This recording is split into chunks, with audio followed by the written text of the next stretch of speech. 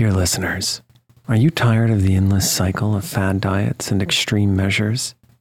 It's time to wake up to a better weight loss solution with Rowbody. As someone who's been through the ups and downs of weight loss, I know firsthand the challenge of trying to find what will stick. That's why if I qualified for Rowbody today, I'd jump at the chance for a scientifically backed program that supports long-term success. With Rowbody, you'll gain access to the most popular weight loss shots on the market, paired with personalized lifestyle changes. Over 200,000 people have already chosen Row to help them lose weight. Say goodbye to the roller coaster of weight loss dreams and hello to sustainable, real results with Rowbody.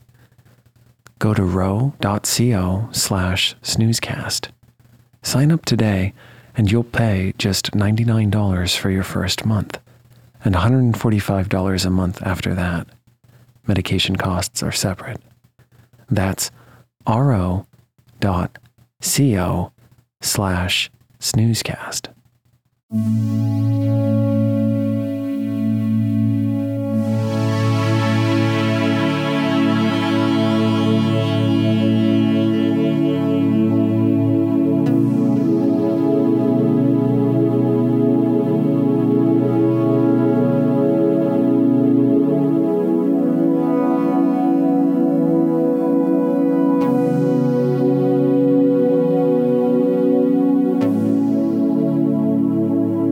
Welcome to Snoozecast, the podcast designed to help you fall asleep. Find us at snoozecast.com, and if you enjoy our show, please write a review on the Apple Podcasts app. Your review helps new listeners find us, and we appreciate everyone's feedback. This episode is brought to you by Flights by Moonlight. Tonight, we'll read The Story of the Herons from a collection titled Moonshine and Clover, written by Lawrence Houseman and published in 1922. The second half of this story will air next week. Houseman was an openly gay man during the Victorian era when homosexuality was severely stigmatized. He was an activist for both the woman's right to vote and the acceptance of gay people in society. If you enjoy this episode, be sure to listen to The First Voyage, Sinbad the Sailor, which aired on July 18th, 2022. Herons are long-legged, long-necked, long-billed freshwater and coastal birds. They include egrets, which are differentiated simply by their typical white feathers instead of gray. Although herons resemble birds in some other families, such as the storks and cranes, herons differ from these in flying with their necks retracted, not outstretched.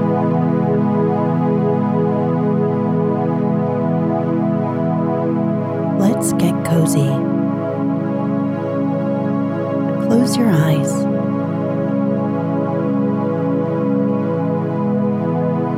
Relax your body into the softness of your bed.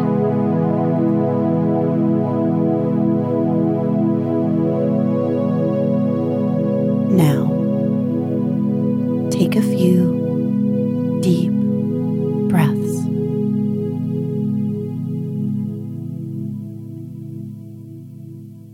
A long time ago, there lived a king and a queen who loved each other dearly. They had both fallen in love at first sight, and as their love began, so it went on through all their life. Yet this, which was the cause of all their happiness, was the cause also of all their misfortunes.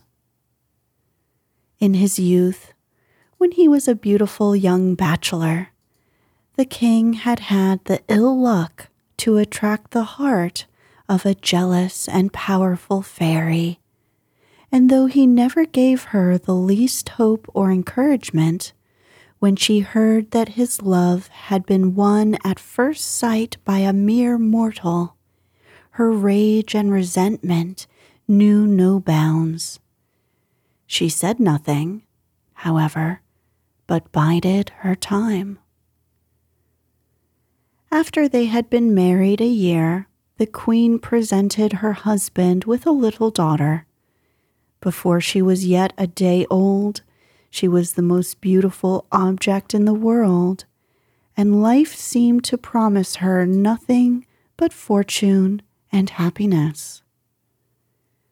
The family fairy came to the blessing of the newborn, and she, looking at it as it lay there beautifully asleep in its cradle, and seeing that it had already as much beauty and health as the heart could desire, promised it love as the next best gift it was within her power to offer.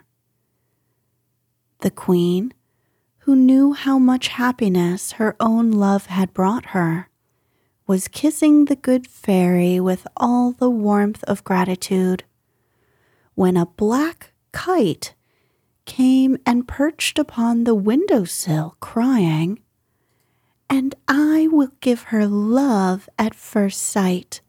The first living thing that she sets eyes on, she shall love to distraction, whether it be man or monster, prince or pauper, bird, beast, or reptile."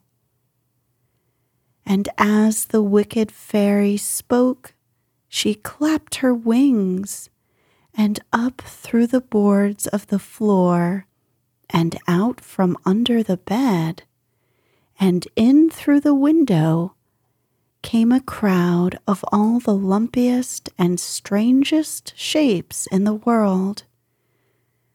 Thick and fast they came, gathering about the cradle and lifting their heads over the edge of it, waiting for the poor little princess to wake up and fall in love at first sight with one of them. Luckily, the child was asleep, and the good fairy, after driving away the black kite and the crowd of beasts it had called to its aid, wrapped the princess up in a shawl and carried her away to a dark room where no glimmer of light could get in. She said to the queen, "Till I can devise a better way, you must keep her in the dark, and when you take her into the open air, you must blindfold her eyes. Some day, when she is of a fit age, I will bring a handsome prince for her, and only to him shall you unblindfold her at last, and make her love safe with him." She went, leaving the king and queen deeply stricken with grief. They did not dare to present even themselves before her eyes, lest love for them, fatal and consuming, should drive her to distraction. In utter darkness, the queen would sit and cherish her daughter, clasping her to her breast and calling her by all sweet names. But the little face, except by stealth when it was sound asleep, she never dared to see. Nor did the baby princess know the face of the mother who loved her so dearly. By and by, however, the family fairy came again, saying, "Now I have a plan by which your child may enjoy the delights of seeing and no ill come of it." And she caused to be made a large chamber, the whole of one side of which was a mirror. High up in the opposite wall were windows so screened that from below No one could look out of them, but across onto the mirror came all the sweet sights of the world, glimpses of wood and field, and the sun and the moon and the stars, and of every bird as it flew by. So the little princess was brought and set in the screened place looking towards the mirror, and there her eyes learned gradually all the beautiful things of the world. Over the screen, in the glass before her, she learned to know her mother's face and to love it dearly in a gentle, childlike fashion.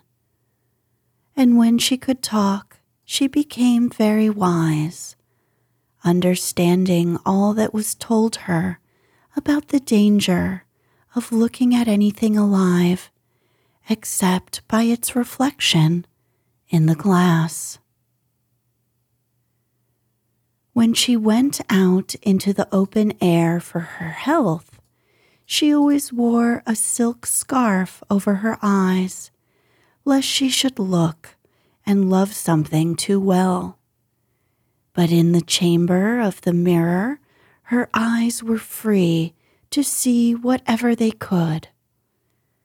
The good fairy, making herself invisible, came and taught her to read and make music and draw, so that before she was 15, she was the most charming and accomplished, as well as the most beautiful princess of her day.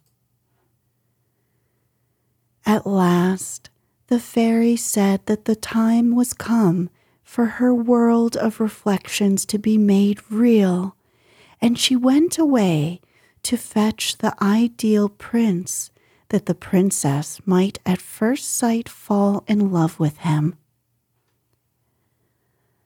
The very next day after she was gone, as the morning was fine, the princess went out with one of her maids for a walk through the woods. Over her patient eyes, she wore a bandage of green silk, through which she felt the sunlight fall pleasantly. Out of doors, the princess knew most things by their sounds.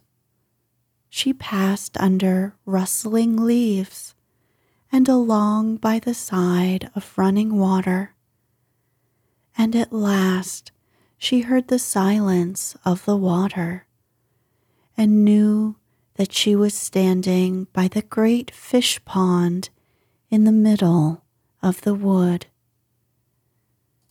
Then she said to her waiting woman, "Is there not some great bird fishing out there? For I hear the dipping of his bill and the water falling off it as he draws out the fish." And just as she was saying that, the wicked fairy, who had long bided her time, coming softly up from behind, pushed the waiting woman off the bank into the deep water of the pond. Then she snatched away the silk bandage, and before the princess had time to think or close her eyes, she had lost her heart to a great heron that was standing halfway up to his feathers fishing amongst the reeds. The princess, with her eyes set free, laughed for joy at the sight of him. She stretched out her arms from the bank and cried most musically for the bird to come to her, and he came in grave, stately fashion, with trailing legs, and settled down on the bank beside her. She drew his slender neck against her white throat, and laughed and cried with her arms round him, loving him so that she forgot all in the world beside. And the heron looked gravely at her with kind eyes, and, bird-like, gave her all the love he could, but not more. And so, presently, casting his grey wings abroad, lifted himself and sailed slowly back to his fishing among the reeds.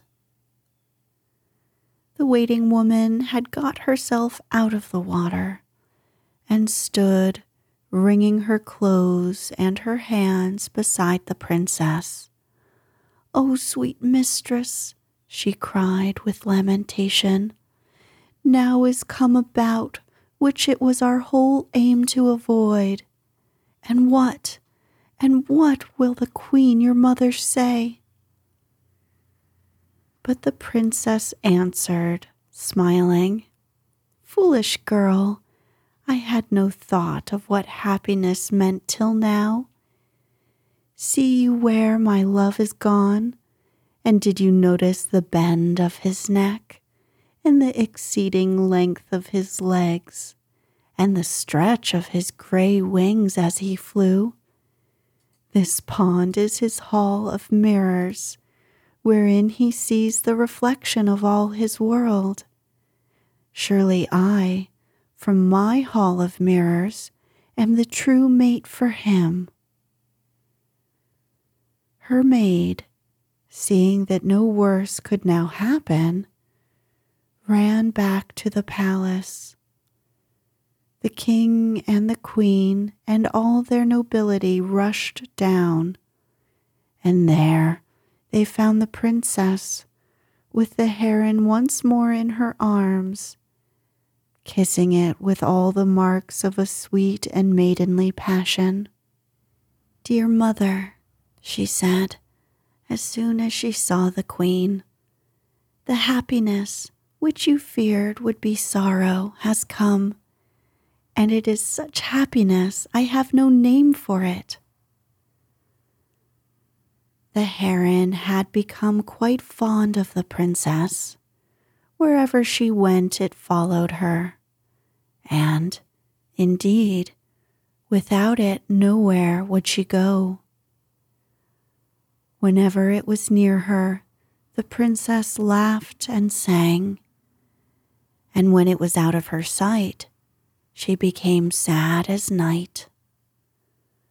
When the good family fairy came, for she was at once sent for by the queen and told of all that had happened, she said, "Dear madam, there are but two things you can do. Either you can get rid of the heron and leave the princess to grieve, or you can make the princess happy in her own way by—" Her voice dropped, and she looked from the king to the queen before she went on. "At her birth, I gave your daughter love for my gift. Now it is hers. Will you let her keep it?" The king and the queen looked softly at each other. "Do not take love from her," said they. "Let her keep it." "There is but one way," answered the fairy.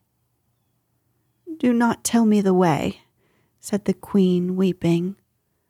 "Only let the way be." So they went with the fairy down to the great pond, and there sat the princess with the grey heron against her heart. She smiled as she saw them come. "I see good in your hearts towards me," she cried. "Dear godmother, give me the thing that I want, that my love may be happy." Then the fairy stroked her but once with her wand, and two grey herons suddenly rose up from the bank and sailed away to a hiding place in the reeds. The fairy said to the queen, "You have made your daughter happy, and still she will have her voice and her human heart, and will remember you with love and gratitude. But her greatest love will be to the gray heron and her home among the reeds."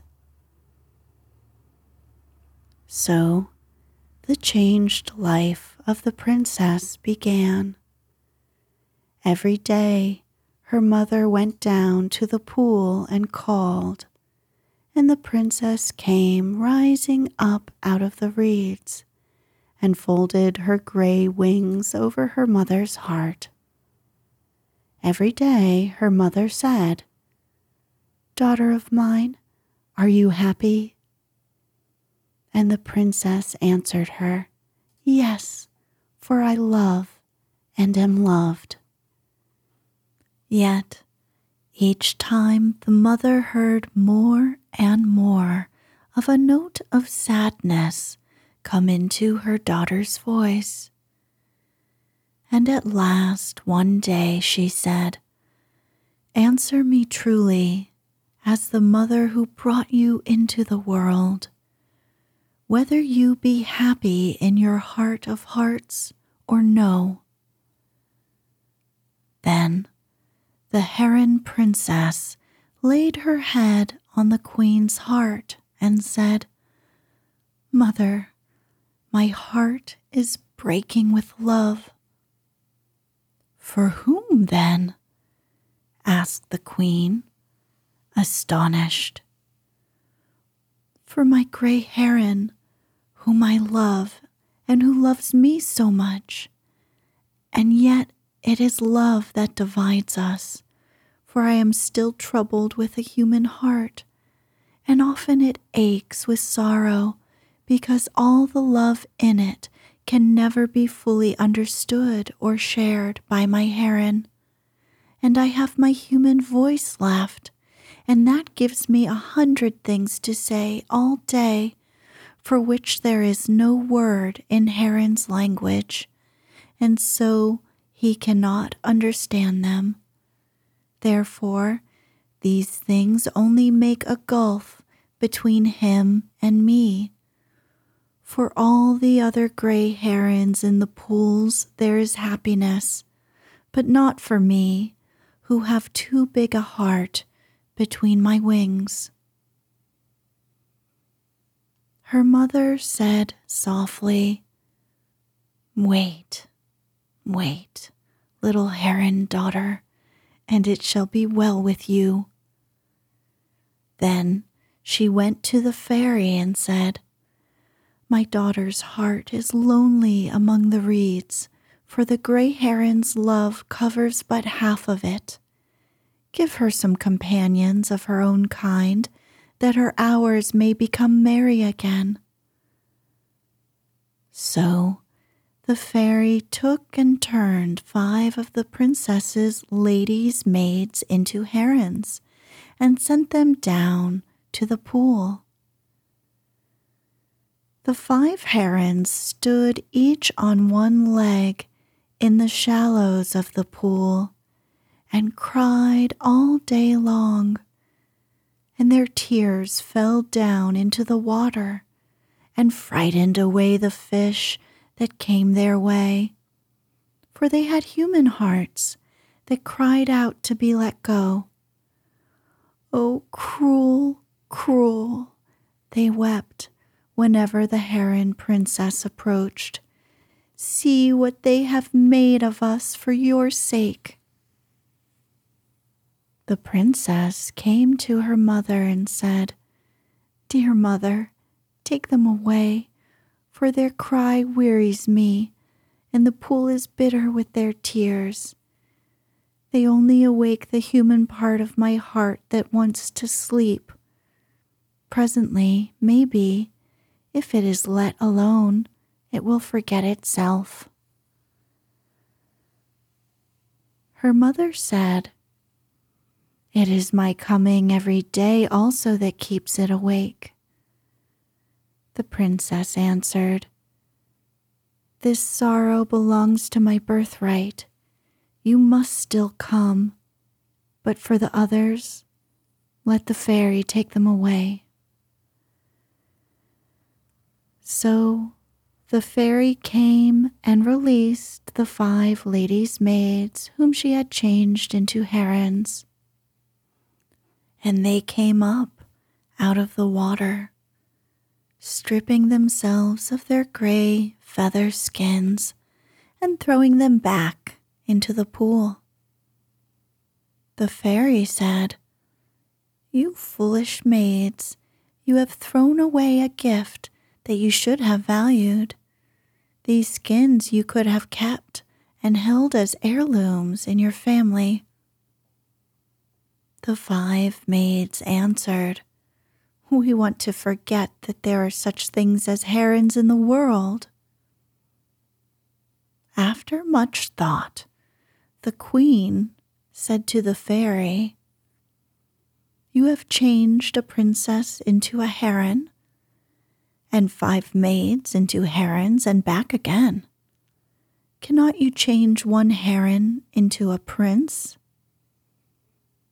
But the fairy answered sadly, "Our power has limits.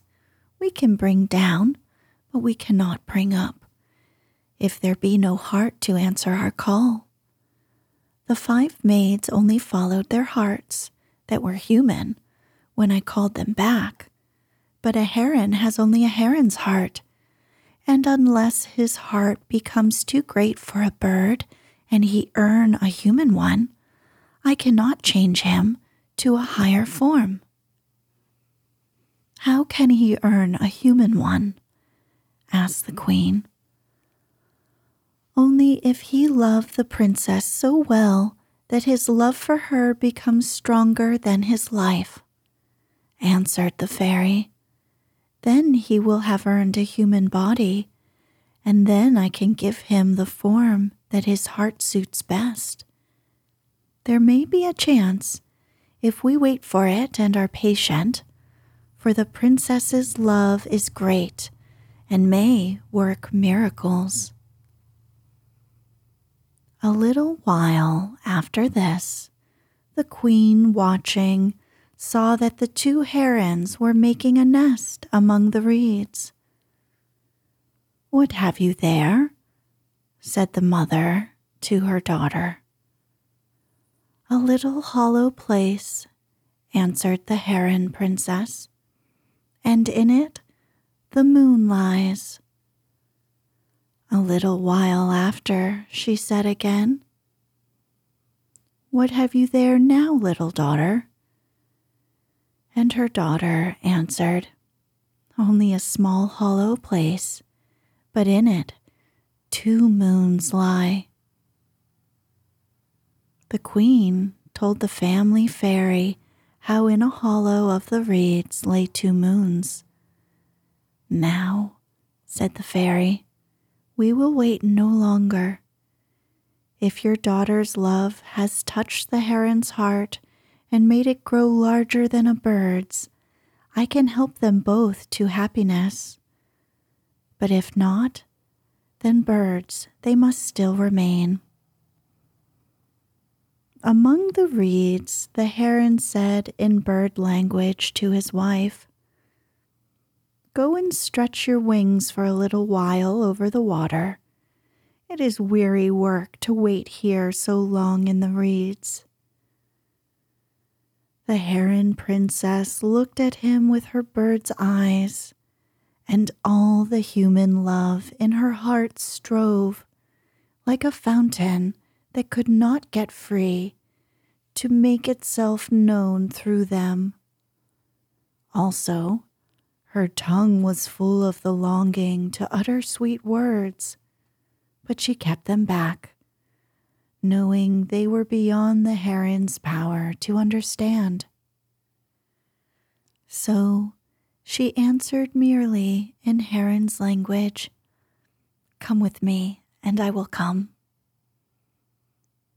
They rose, wing beating beside wing, and the reflection of their gray breasts slid out under them over the face of the water. Higher they went and higher, passing over the treetops and keeping time together as they flew. All at once, the wings of the gray heron flagged, then took a deep beat.